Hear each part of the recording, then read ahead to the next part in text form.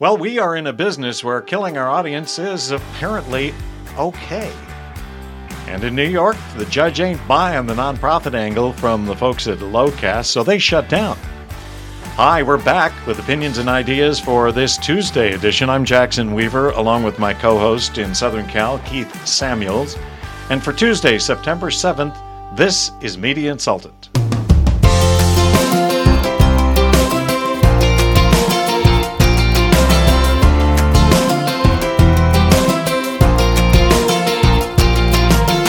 Well, welcome back, Keith. We had a couple of interesting interviews this past week while you were working on your tan in Hawaii, and we were here in the Northwest enjoying the last fabulous days of summer. And man, we had our struggles with YouTube. I hate to air our dirty laundry, but we had two great interviews with both Ron Stone of the IBA and Lucy Rice, who talked an awful lot about how to do good, effective media recruitment these days. And we were delayed on getting those posted. So if you missed them, go back and give a watch because they're worth it. They're now posted on YouTube. And hopefully our problems with YouTube are over. But I've said that for the last 6 months, and every couple of weeks we have problems with them. So a lot of good it's doing me to complain about it at this point. What do you think, Keith? Well, as our IT director, Jackson, we've you got to up your game with those guys. I mean, we can't. People want to see us. So I'm counting on you, buddy. I know you can do it, and you've been doing yeoman's work to try to solve those issues. But again, I can't reiterate enough how terrific our conversations were with Ron, particularly if you're a small market media operator, particularly radio operator. He's doing some great work to support those folks because he is one.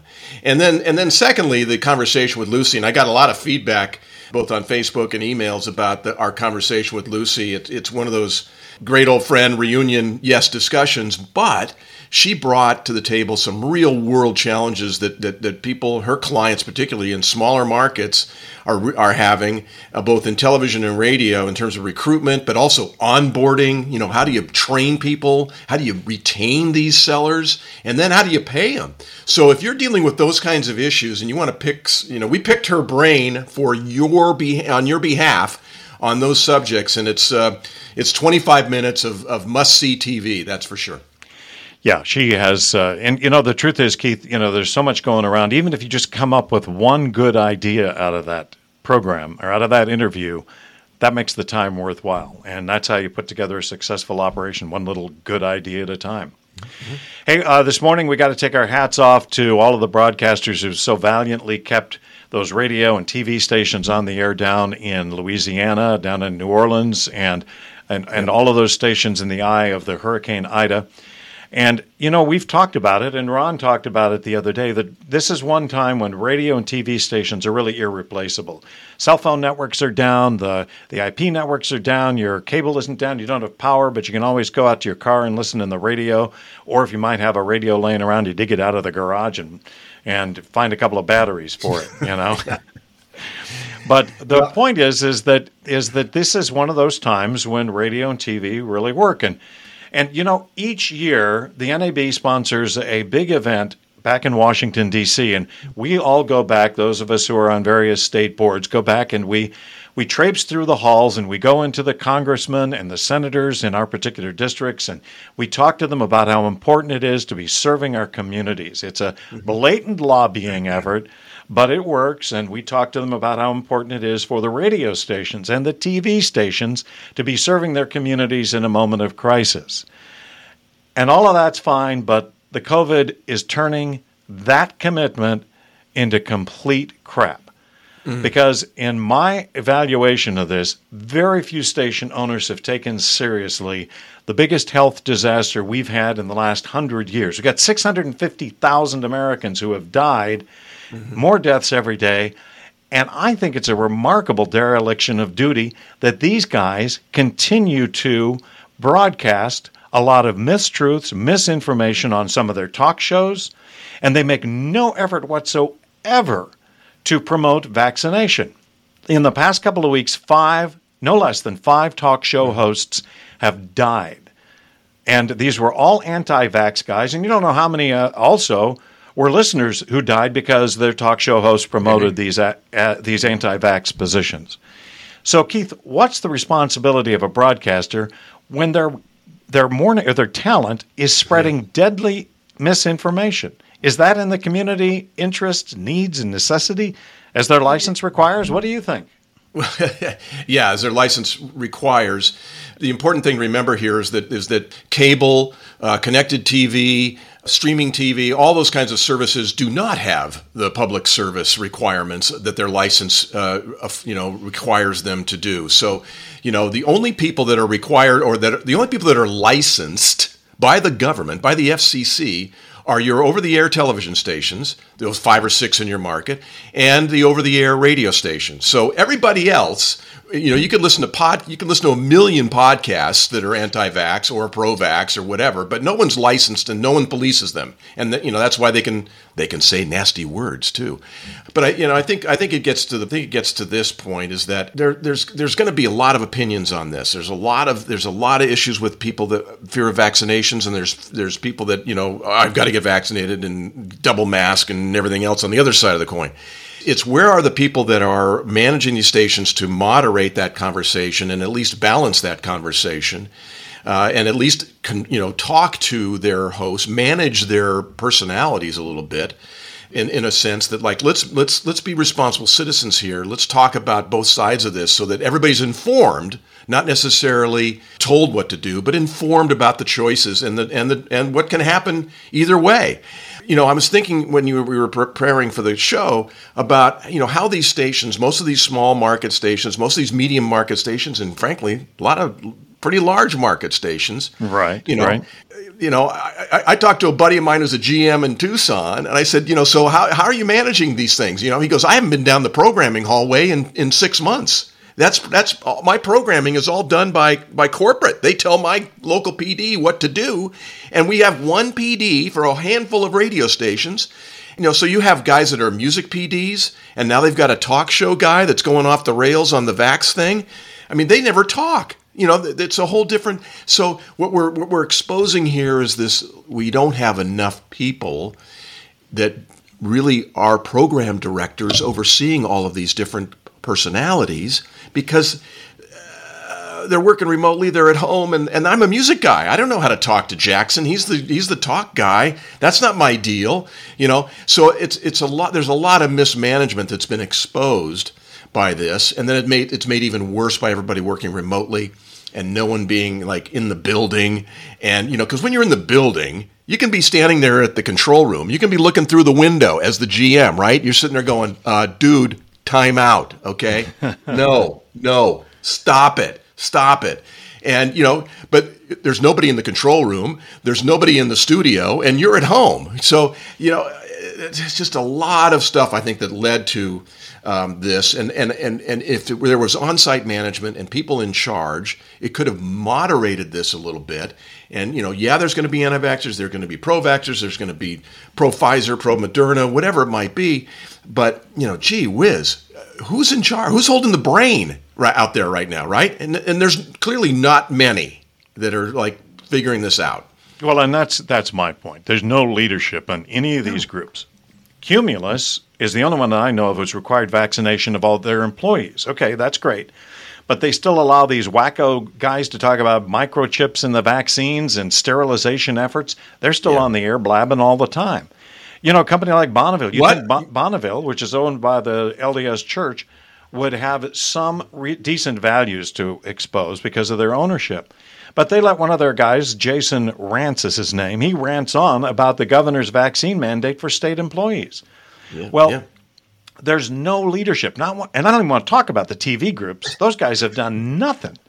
No one of these groups has come out and stood firmly for the science and the well-being of their audience.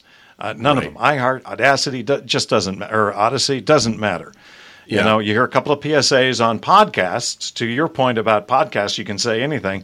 But broadcasters of the group have been dead silent. Yeah, well, and I think that there's a lot to be talking about on this, particularly the fact that what do you do if you've had it? What if you've had COVID? And there's really no settled science yet, but there's a lot of dialoguing about whether or not do I need to have the vaccination if I've had it, or am I already probably more resistant than if I hadn't had it and had gotten vaccinated. And then, then you have the issue too about, well, if the vaccinations were the answer and we're 60 some odd % vaccinated, then what the hell's going on with everybody getting sick again and dying? There are more people dying today than there were a year ago when there was no vaccine. Right. So you can have those discussions without without killing people, but you can talk about what's happening. But I think the fact of the matter is that there's so few managers. I mean, talking about program managers, program directors at these clusters in these small markets, if there is one at all, and right. And that can dialogue with some of these guys. It's really frustrating. I know, and I know it's really frustrating for you.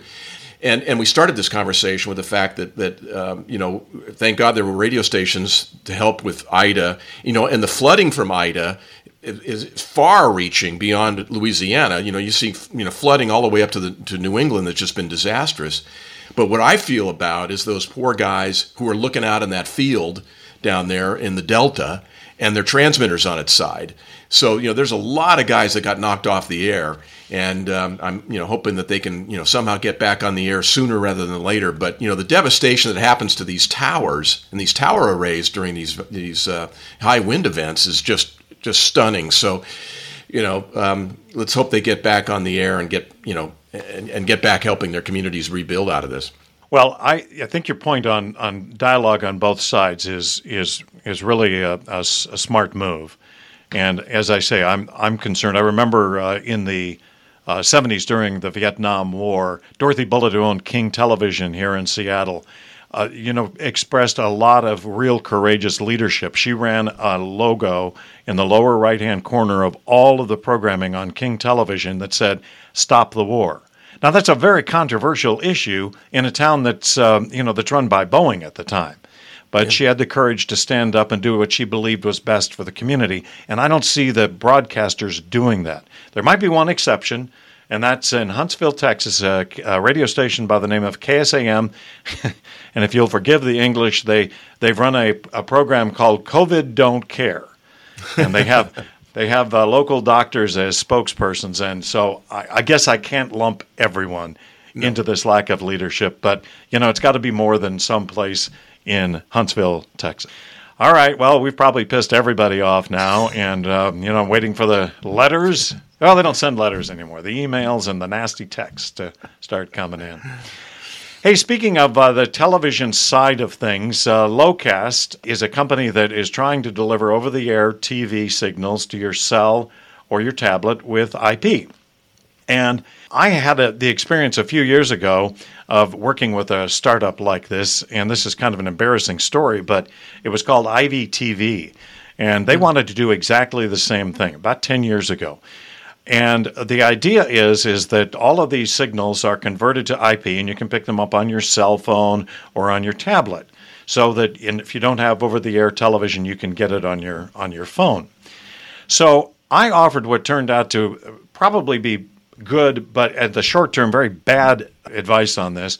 I thought if the TV stations understood, look, I'm going to get all of this additional coverage, I'm going to have all of these new viewers via IP that I don't get now, then they would benefit from it. So I said, let's go talk to the TV stations about your model and whether it makes sense. I thought they'd love it. Well, we did the dog and pony, and the result was we were threatened with lawsuits, cease and desist, and were shown the door just as quickly as you can imagine. Yeah. And it really ticked off my client. They thought I had given them really bad advice, but I thought it was better to give them that advice and know up front what they were dealing with.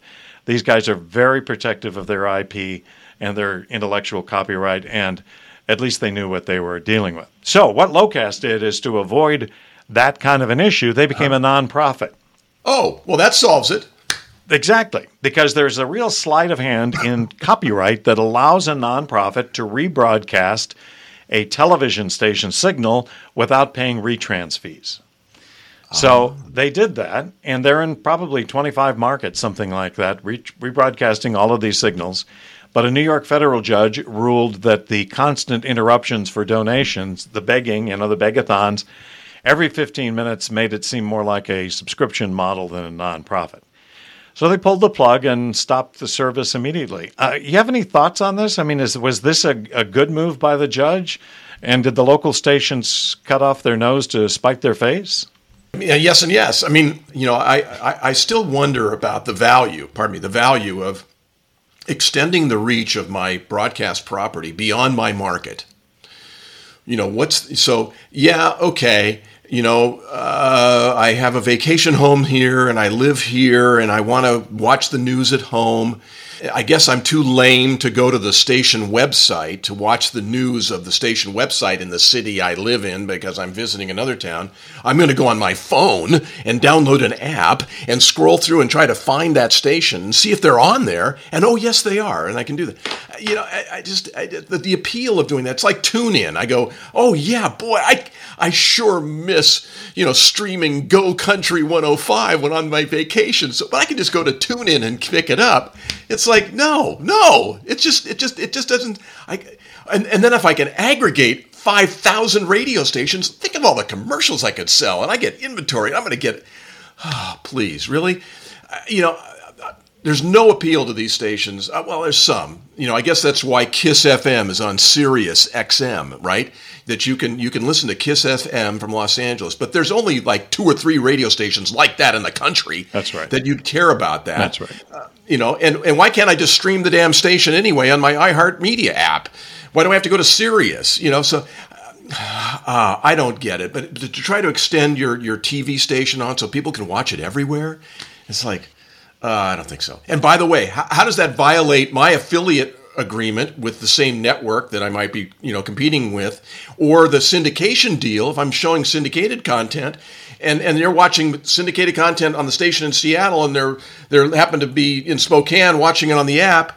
I'm the Spokane guy. I'm going, what the hell's going on? I'm the Spokane guy, not the guy in Seattle. I paid for the show here. So there's all sorts of arguments about this. Yeah, to be clear, to my knowledge, Locast geo-targeted it, so you could not watch it in another market at this point. Gotcha. So it's only in your market that you could watch it because you can't get cable and you can't get it over the air on your next gen TV. And okay. Well, defensively, I think the stations have and should continue to build their OTT streaming services. I mean, that's the ultimate solution for these guys. And as you said, do they need to go through an aggregator like Locast or TuneIn? Probably not. And the networks are just going to fight ferociously to hold on to their copyrights because they have all of this retrans revenue flowing for all the all the programming they put on the air. All right, well, I can see the hate mail and the unsubscribes coming in now, Keith. Ding, ding, ding, ding. It's the end of the media insultants. Yeah, we've stepped into some political doo-doo and bashed most of our friends in the broadcast space. So I got an idea. Let's do it again. And Thursday seems like a good time, and see who else we can tick off and piss off at the same time. I can't wait for Thursday. I've got some real insults teed up. So there you go. Well, and of course, comments are always welcome at Jackson at InTown Media. And Keith, go have a good week. I'll see you Thursday.